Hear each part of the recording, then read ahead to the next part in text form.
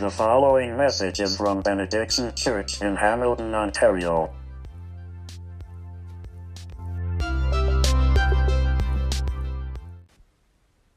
Today's scripture reading comes from the Gospel of John, chapter 5, and we'll read verses 19 all the way to 47 in the Christian Standard Bible.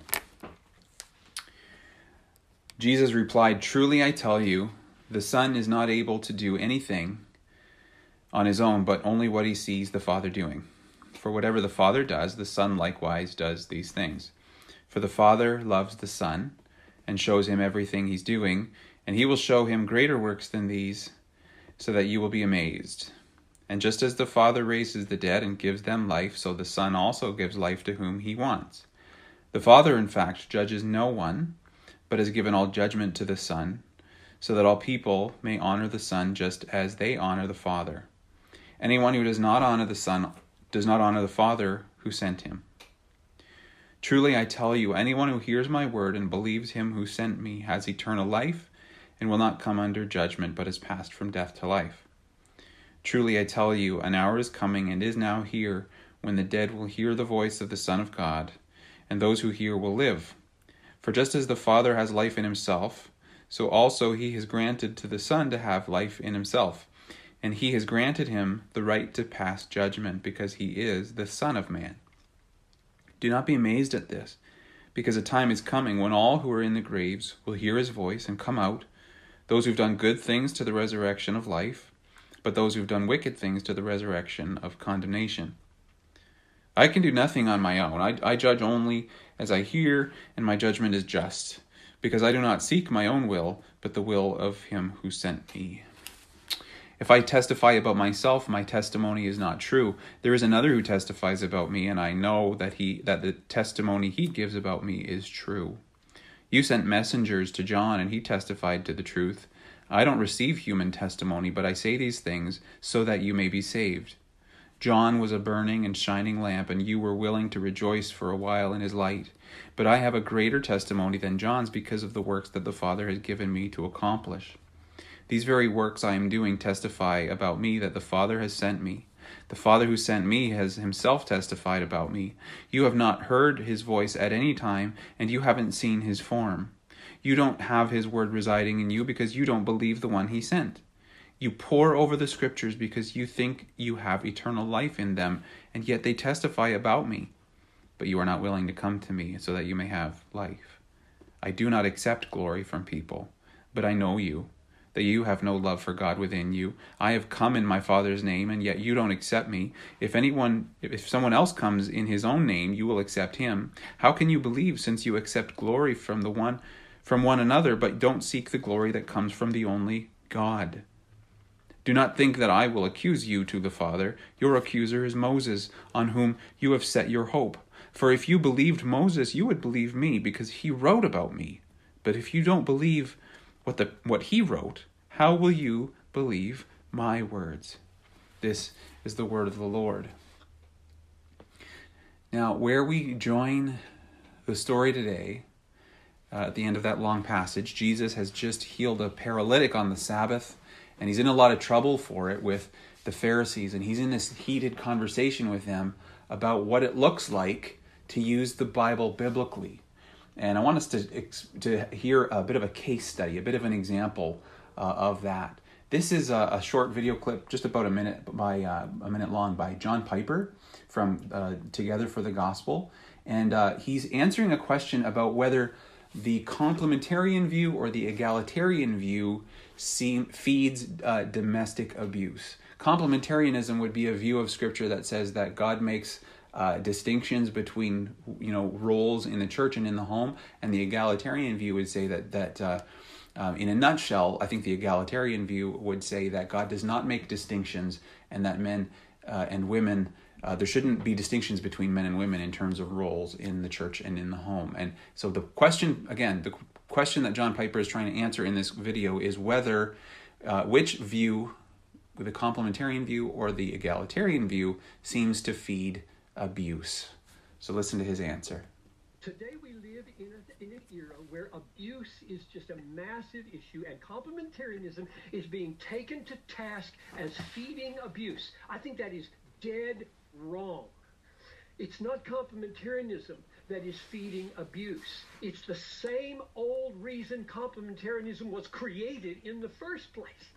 Complementarianism stood in the gap between abusive and dominating patriarchalism and egalitarianism over here. That's the way it was brought into being. It's not complementarianism. And here's one of the reasons that enables you to see that. Egalitarianism can only say to husbands who tend to be abusive, Christians shouldn't do that. You don't treat other people that way. But egalitarians can't say there is a unique call upon manhood to be protective, a unique call upon manhood to bear an unusual responsibility that not happen in this relationship, because they don't want to give any unique responsibility to men that's rooted in their manhood. I think complementarians have the higher ground here when it comes to opposing abuse, because we not only say humans don't treat humans that way, but men don't treat women that way. It's written on your soul, man. You are a wicked, unmanly person if you do that. Complementarians are the only people that can talk that way. And there are many such illustrations we could use, Ligon, to try to help people grasp that it's not only biblical, it's deeply rooted in who we are. It makes for beautiful and safe and flourishing relationships, and I wish we had hours to talk about. Yeah, I actually wish we had hours to talk about that too.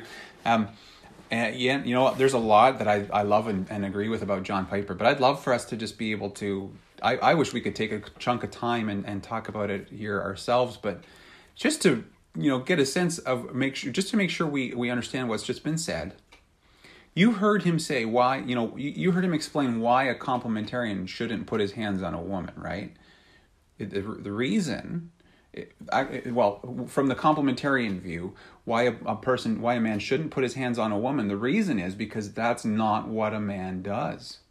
The reason is there's something intrinsic to manhood. That's not that's not what a man does. Now, I don't know if you agree or if you disagree with that, but I guess I'd put the question to you this way: like, if you're a woman, what do you think? Like, what do you want to hear? Do you want to hear? I'm over here on the one side, I'm about to lose my temper, but I know I need to get it under control because I'm a man? Or do you want to hear, I'm losing my temper, but I know I need to get it under control because that is not the way of Jesus? Which do you want to hear? Oh, interesting. You know, so does what he said seem biblical? You know, from a certain perspective, yeah, it certainly does sound biblical. And again, I love John Piper. I've met him. We've had conversation before, even though he probably wouldn't remember me. But from his point of view, the reason you shouldn't put your hands on a woman, the reason part of the reason domestic abuse is wrong is because that's not what a man does. There's something intrinsic to manhood that says that that's not right. And what I'm trying to say here, as I review and as I sort of reflect on what he said, it's like, if a guy doesn't refuse to hit a woman because of Jesus, but he does refuse to hit her because of, like, manhood, that's not okay. That's not okay. Like, you can make the Bible agree with you, but that's actually the wrong kind of biblical. And the thing is, like, I don't know if any of us would be able to say this to John Piper's face, would be able to express that in conversation. But if it goes unchallenged, this is a serious problem because, you know, he's John Piper, you know, and also it's important because it sounds right and it sounds biblical and lots of people are going to agree. It's also important because, like, it's actually not until we step back and we evaluate what he's just said that we realize that his argument here puts something else above Jesus. Like, there's a way to be biblical here in this case that we see isn't true. It isn't helpful. And we might not even know if we're doing it. And I know this is a long illustration, but it's really important to see, to show us that there is such a thing as the wrong kind of biblical. All right? Guys, there is such a thing as the wrong kind of biblical. And what we need to wrestle with today is, how do we know which one we are? How do we know whether we're the right kind of biblical or the wrong kind of biblical? And I think that this passage from John 5 really gives that to us. And we're gonna answer that question as we look at Jesus, as we watch him correcting the Pharisees, because there are three really bad ideas the Pharisees have as they come against Jesus. One bad idea of theirs is that God is unknowable. The second is that Jesus is a fraud. The third is that it's enough to be, quote, biblical. All right? So we're going to watch Jesus as he corrects all three of those ideas. Now, the first bad idea Jesus corrects is that God is unknowable. Okay? From the Pharisees' perspective, God's will is a mystery. It's hard to know and discern. And Jesus corrects that. And in this passage, he names at least 10 ways that I could find that he shows that the Father and the Son are on the same team and that God's will actually is knowable. Like the Son in verse 19 imitates the Father. In verse 20, the Father loves the Son. The Father lets the Son see what he's doing. The Son gives life to whom he wills, just like the Father does. The Father has given the Son the right to judge people. And so like on and on, there's all these examples, where we don't need to scour the scriptures in order to see what God thinks or to see what he's like. We don't need to do that. There's no more going to the experts either. Like we don't need the Pharisees to step in and show us. Like actually, Jesus has made the Father known. God is knowable. Jesus knows him. They're on the same team. So if you want to know what God is like, we look at Jesus. There's a second really bad idea that the Pharisees have. It's that Jesus is a fraud, that Jesus is a fake. And Jesus corrects that by naming some of the witnesses who show and testify that he is the Son and that what Jesus says is actually true. And if we, again, as we go to the passage, you could see in verses 30 to 38 the ways that these witnesses who show that Jesus really actually is who he says he is. John the Baptist is one. He's a witness. Another witness is the actions of Jesus. Jesus' deeds, his actions are a witness. So it's not just talk. He's got actions to back it up, okay? Another witness is the Father himself. The Father who has spoken in his word. And if what a teacher is saying is true, you should be able to expect to see it in Scripture. And Jesus is saying, yes, the Father has spoken, and it's right there in the Word. And so we actually have a test that we can use when a person makes a truth claim. The first part of the test is there a reliable witness? Yep, for Jesus there is. It's John the Baptist. Second, are there actions that back up the claim? For Jesus, yep, there sure are. His actions backed it up. And then third, does it seem to be supported by Scripture? And Jesus is saying, yes, the Father has spoken in Scripture, verse 37. Third bad idea that the Pharisees had is that it's actually enough to be biblical. It's enough to be biblical. Their sort of point of view, their starting point is, we know the Bible better than anyone. We're the experts here. And Jesus is saying, yeah, like I know, that's the problem. That's not the solution. Like you guys are actually the wrong kind of biblical.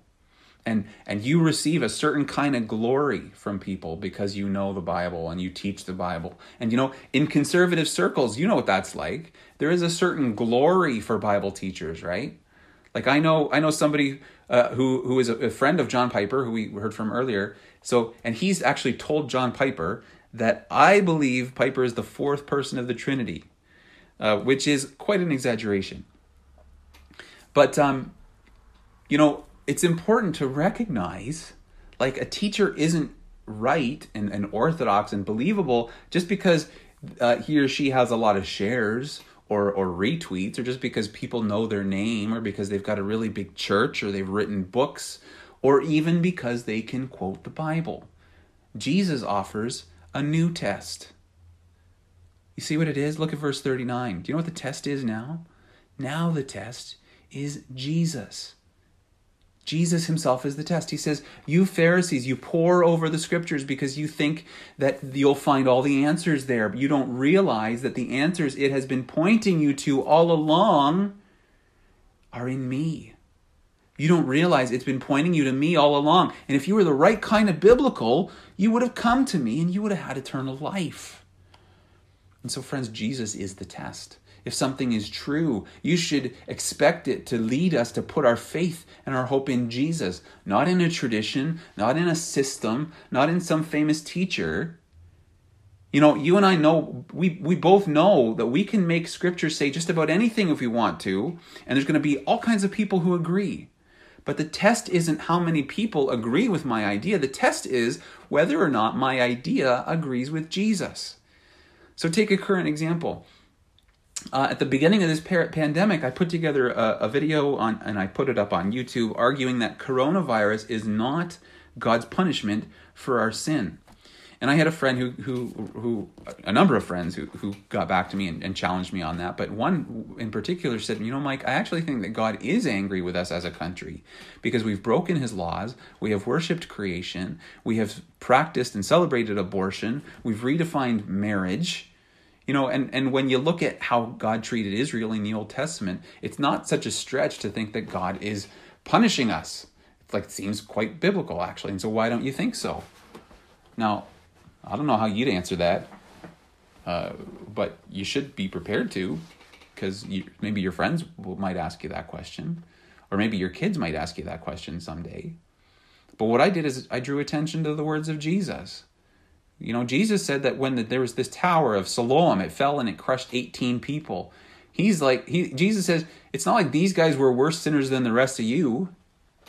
And in John 9, Jesus heals the blind man, and everybody wants to know whose fault it is that this guy's blind. Is it his sin or is it his parents? And Jesus says it's not because he or his parents sinned. And then the example of Jesus himself. You know, you know that Jesus is sovereign. You know that he's coming back someday. He's going to judge. That's going to happen, but that doesn't mean that this is that. Okay, Jesus has shown us how he deals with his enemies. He would rather die for his enemies than kill them. And that's the end of the conversation. That's the end of the deal. You know? And it ended the conversation with this friend of mine. Not because I think he was persuaded, but I actually think it's because he thinks I've gone liberal, as though like I've stopped taking the Bible seriously. And just so you know, other people are going to think that of you. If you make Jesus the central theme of Scripture, if you do this crazy thing, like you talk and live as though Jesus is the big idea of Scripture, people are going to treat you like you're crazy, like you're a liberal. That's actually exactly how the Pharisees treated Jesus. Jesus is like, if you knew how to read Scripture the way it's meant to be read, you would have believed Moses. You'd know that it's about me, and you would have come to me. And to the Pharisees, that sounds absolutely ludicrous, liberal, crazy, except that it's true. It's true. Guys, it's true. And that's why I agree with Canadian theologian Brad Jersak, who says, and I quote, "At the end of the day, to be Christian is to understand God through the person, ministry, and message of Jesus. As the Word made flesh, every other word, including the Old Testament authors and prophets and revelations of God, must bow to the living Word when he came in person." Listen, guys, if you treat the Bible like a flat text without a center, without a plot, without a focal point, without a center, you can make Scripture say just about anything. You can make it support just about any awful thing. You know this. You have seen people do it. Some of you have been hurt this way. And some of you, if we're honest, some of you have hurt others this way. Because we can actually make anything into a punishment from God if Jesus isn't the central theme of the Bible. You know, poverty, we can say, is a punishment from God. Unemployment and divorce could be punishments. We could say that cancer, we could say anything could be a punishment from God. We could also say we could also justify things like that you and I know God isn't okay with, but from a certain point, by treating Scripture a certain way, we could make them permissible. Racism, slavery, sexism, violence. You can read Scripture in such a way as to justify these things. You know, you can do that if you want to, but that's the way of the Pharisees. That is not the way of Jesus, who is the Word made flesh. Okay? Jesus is the Word made flesh. He's the key. He is the lens and the center of Scripture. He's the one who helps us make sense of every part of Scripture. And so I'm not going to try to make sense of any part of Scripture apart from Jesus. Let me say that again. Jesus helps me make sense of every part of Scripture, and I'm not going to try to make sense of any part of Scripture apart from him. And so I got a word for you today. Especially you kids, I've got a word for you. Listen, you can trust this book. You can trust this book. You never need to worry that the Bible is wrong. You never need to worry that God is trying to confuse you or mislead you. Like your interpretations, my interpretations can be wrong. I am wrong sometimes. Okay? I sometimes get it wrong, but Jesus never is wrong. And you're going to have questions, and you're going to have doubts and objections, and that is okay because all of us do. You know, the Bible doesn't answer all our questions. That's not what it's there for. But the Bible is how God is revealing himself and his plan to make all things new through Jesus. And that's a pretty big deal. You know, that's pretty great. And he invites us to join him in that plan. And he invites us as well to unlearn the bad ideas of the Pharisees. And so we know that God actually is knowable because Jesus has shown us. And we know that Jesus really is the real deal because Jesus has shown us that he is who he says he was. We can know actually that Jesus is what the Bible is about because he's shown us. And so he can promise to you and to me, truly, truly, I say to you, whoever hears my word, whoever believes him who sent me, has eternal life. He does not come into judgment, but he has passed from death to life. Amen. Let's pray together. God, I want to thank you for this beautiful, ancient book that records and reveals your will and your plan for us. Thank you for listening.